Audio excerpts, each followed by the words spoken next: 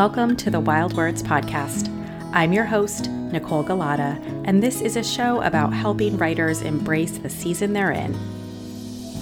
After finishing graduate school, I felt like I knew a lot about writing, but almost nothing about how to be a writer in the world. I've spent the past 15 years trying to figure out how to blend my work life, family life, and creative life, and everything I've learned so far is inside my new book, Wild Words: Rituals, Routines, and Rhythms for Braving the Writer's Path. On this podcast, we're continuing the conversation with an emphasis on tuning in and taking care. I'll be sharing insights from my own journey and talking with fellow creatives about how they navigate everything from self-doubt to social media. So brew a cup of tea and join me as we explore the writer's life.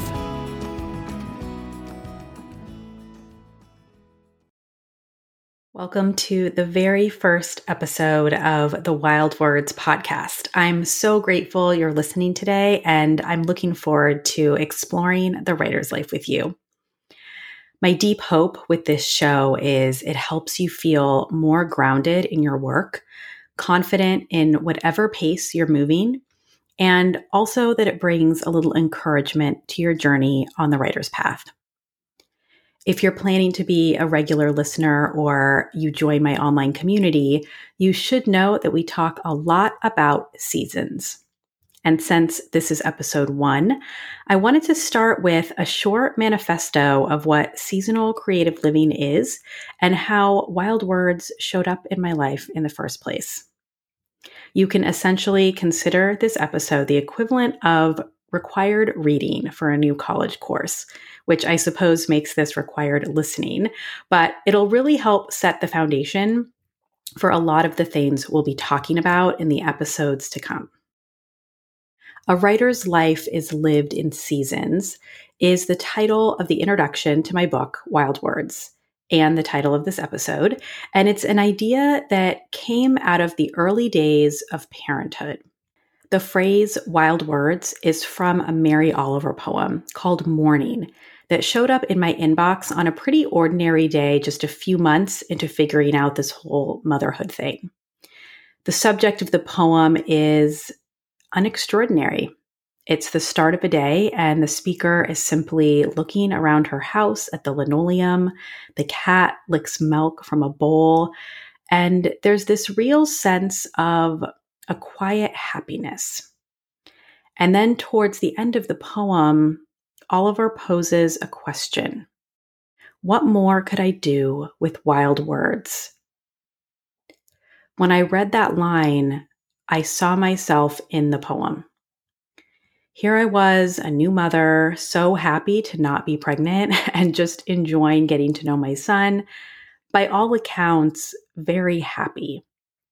But there were still those wild words inside of me, and I was right at a turning point of needing to figure out how to access my writing and cultivate my creativity alongside motherhood. So it was a really big change, a really big transitional period. And when I was pregnant, I remember a lot of people sharing stories that all sort of circled around the same general piece of advice, which is don't get too comfortable. They said as soon as my son started sleeping through the night, he'd hit a sleep regression, for example. Or once we finally figured out how to bundle him up in the swaddle, he'd wiggle out of it. It really reinforced this need to be adaptable, to stay in the present moment and just trust that whatever was happening or any challenges we faced would most likely be short-lived, because when babies are young, the milestones happen really quickly. All of this turned out to be true, and a few months into parenthood, after navigating through all of those micro seasons of the 4th trimester and beyond, I had one of those light bulb moments. And it occurred to me that a writer's life is lived in seasons too. I can clearly see a marker of before and after. Before I adopted this philosophy, I was really scrambling, trying to do everything at once, not clear on what was most important, giving myself a hard time about things. And then after, when I settled into the calming realization that wherever I was, was simply a season. At that moment in time, I was actually in two seasons: the season of raising young children, which I'm still in, and it was also a season of liminal space, that middle ground between the life that was and the life we were creating as a family of three. And I noticed that actually naming these seasons and being able to say confidently when I was in one or moved into another one felt really comforting. And I think the best part truly is being able to rid yourself of the comparison, the jealousy, any shaming, and feeling like you're behind. Because when you let external factors influence you, which we all do from time to time, it's so easy to fall into that trap. But when you're rooted in the seasons and you know that you're exactly where you need to be, it makes things so much easier. And I'm really talking about three layers of seasons here. First, the creative seasons, which we'll get to in this episode. Second, we also have seasons of the earth. We have summer, fall, winter, and spring. And third, your inner seasons as a woman within your monthly cycle. My book focuses mostly on the first category, the creative seasons, but on this podcast, we'll be dipping into all three and how they intersect and how you can leverage them, and just exploring this natural framework that helps you know and believe you're right where you're supposed to be. It really makes life so much easier, and I honestly can't imagine living any other way now. On this show, I'll also be talking with other creatives who are navigating their own writing path, because the truth is, it really looks different for all of us. And I believe that hearing stories about how other people make space to write, how they overcome obstacles, and even approach things like marketing and social media is one of the best ways to feel less alone on the journey and recenter ourselves to the work we need to do. Okay, so let's dig into those writing seasons. Now, in the book, I outline 10 of them because that's what I've identified so far. But like you, I'm always learning and always growing. And if you check back with me in a few years, I might have some new seasons to add to this list. But we're starting with 10, and I'll explain what I like to call both the obstacles and opportunities of each season. So, first up, we have the season of beginnings, which is really where every idea starts. Before we have anything finished, the idea is just this small little seed that's planted in our mind. It's a season often associated with springtime and can be the period where you start working on your messy first draft, or embrace any time you can find to write and not worry so much about the details quite yet. You're just writing without feeling burdened, without that inner critic slowing you down. Although I will say one of the challenges here is keeping that inner critic at bay, because what a perfect time to show up, right? Just when you have a new idea that's vulnerable and not fully formed enough to stand on its own. So while you're writing away here, just know that if you start to doubt yourself really early on, it's entirely normal. And that brings me to the next season, which is the season of self-doubt. And we're all familiar with this season. Probably we know it a little more intimately than we would like. And the season of self-doubt can really show up anytime for any length of time. As I just mentioned, it can show up in the season of beginnings when you're just getting started. It can show up in the weeks leading up to publication. It can get you down when rejections come in and your confidence is temporarily lowered. It's a pretty certain companion to the writer's life. But one way that I like to reframe it is as an opportunity to go deeper and do some emotional digging and actually get to the root that's causing those doubts and those limiting beliefs. A simple exercise I often recommend here is to name your fears. This can be either out loud or in your notebook. And I find that whenever I do this, and especially when I say it out loud, it makes the fears seem less scary. It actually helps remove them from my body and my monkey mind and lets me see them for what they really are, which is a first step towards getting yourself out of this season. Moving on to season 3, the season of going back in time. And the season is a little bit different because it's one that you enter very consciously. It's an exercise, really, a chance to revisit some early memories and articulate your origin story as a writer. And as you listen to this show, when I interview guests, one of the first things I ask is how they started writing. What's your origin story? It's really easy to just get caught up in whatever we're working on or life in general. And we often don't stop to remember how we started, the circumstances, the memories, both good and bad, that have shaped our creative life over the years. And we talked a little bit just now about self-doubt. And in the season of going back in time, it's actually one of the ways that we can help usher us out of the season of self-doubt, because in those moments, we can remember where we started. We can know with truth and certainty that we are a writer, and know that whatever we're facing in the moment, we'll get through it. Because when you look back over that timeline and the arc of your creativity and the history of making progress again and again, you'll be reminded that this work is part of your calling and that you are meant to do it. Okay, so season 4, the season of discontent. This is a season I've spent so much time in. And early on, before I had this framework of seasonal creative living to help guide me, I didn't know what to do in these periods. And ultimately, I was really, really hard on myself when I should have been gentle and understanding.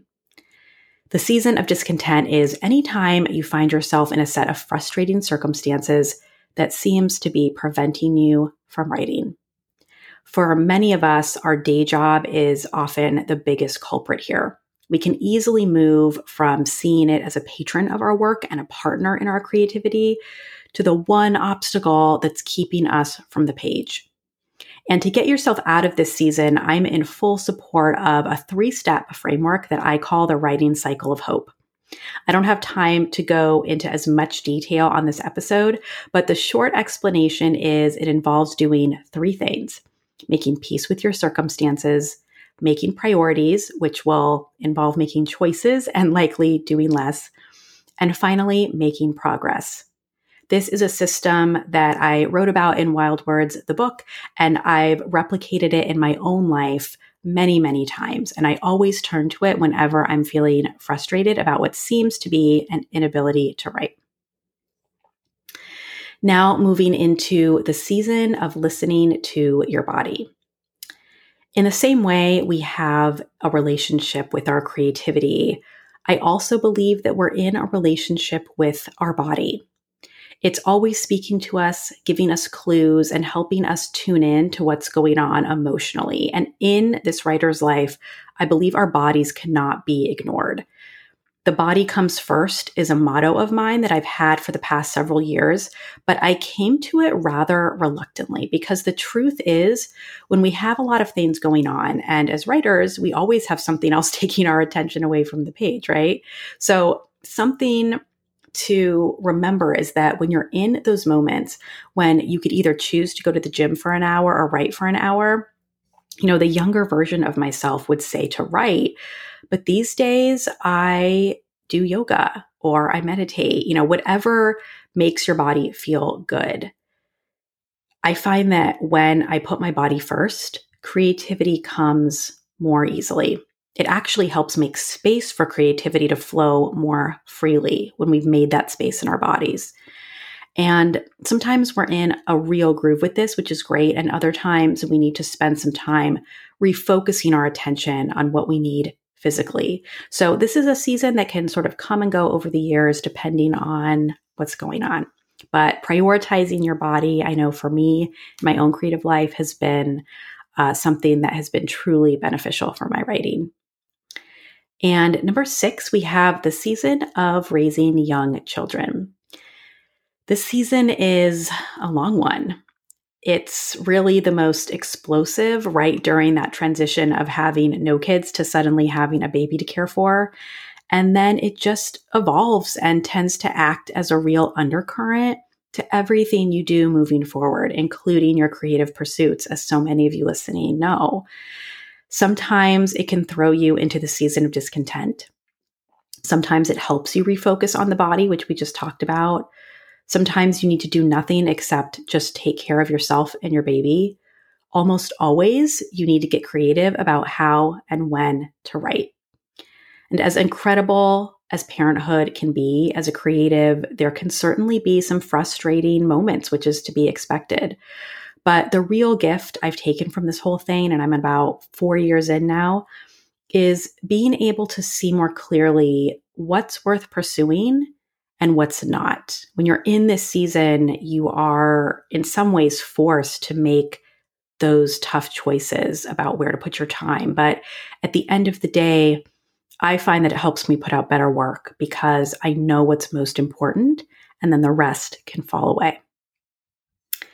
And that brings us to season 7, the season of liminal space.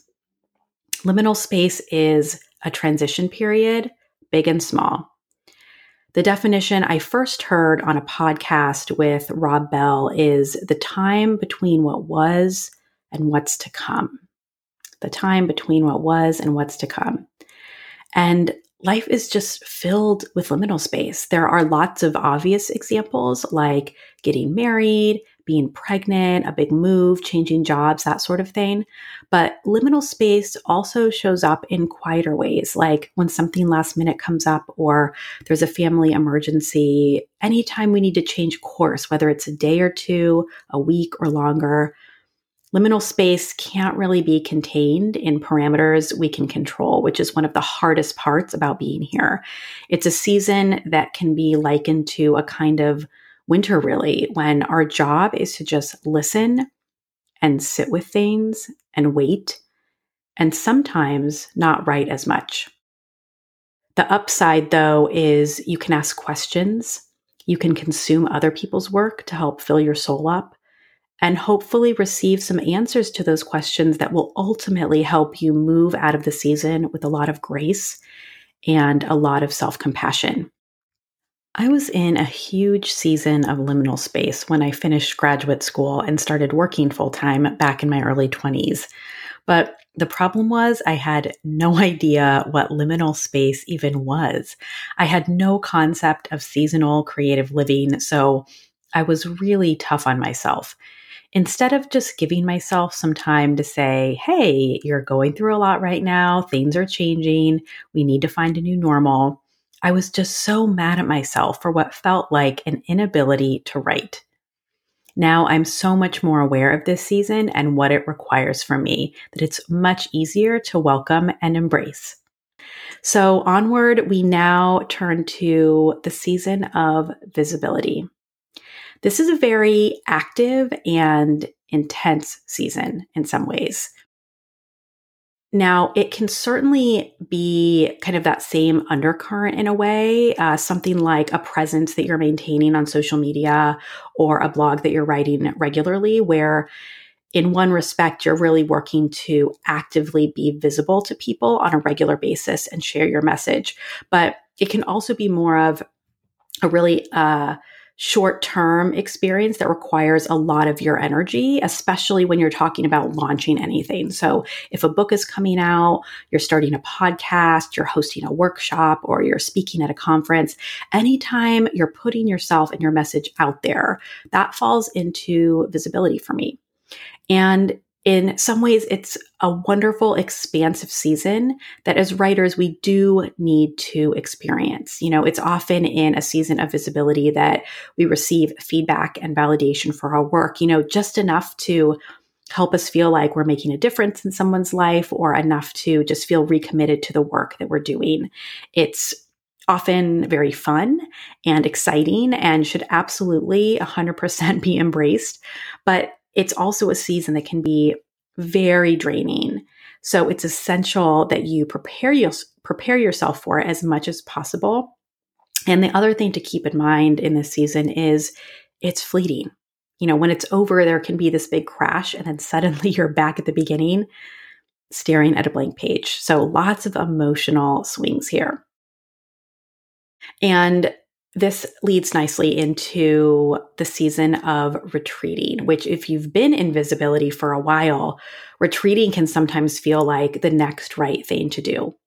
Retreating comes in a few different forms. It could be taking a break from social media for a week, a month, 3 months.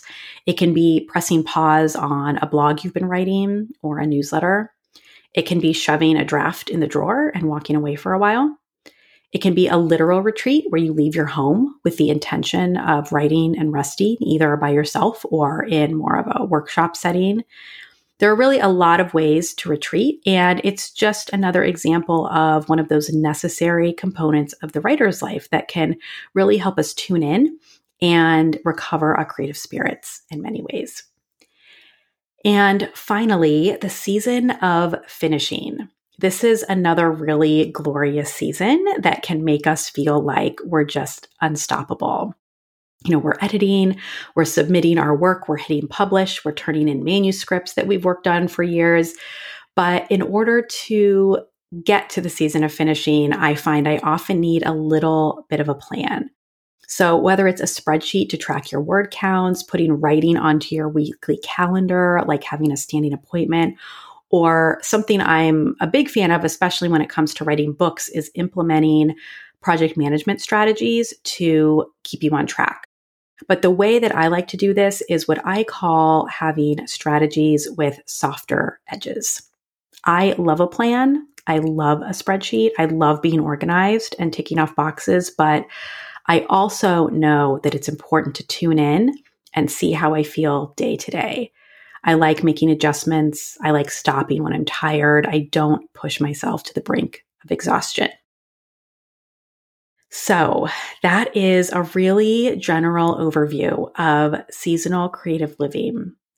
And to sum up, this mindset is really all about being kind and gentle with yourself, honoring where you are right now.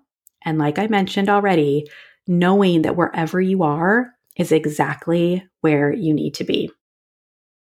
And something to keep in mind about the seasons is they're very fluid. Unlike our fall, winter, spring, and summer, which actually have dates on a calendar to help us mark the transition, creative seasons aren't always as structured. Sometimes they can be, but most of the time they're pretty open. And it's very common to be intertwined in several seasons at once. That's just the nature of the writer's life. And if you'd like to learn more, be sure to subscribe to the show, pick up a copy of Wild Words wherever books are sold, and join my private Facebook community where you can get more support on your writing journey. Just head to thewildwords.com/community to sign up. Thank you so much for listening, and I can't wait to continue exploring the writing seasons with you. After picking up your copy of Wild Words, visit wildwordsbook.com to download a book bundle that includes Uncover Your Origin Story, a workbook designed to help unleash the writer within, and a 20-minute Yoga Nidra meditation to help you feel relaxed, grounded, and ready to write. That's wildwordsbook.com.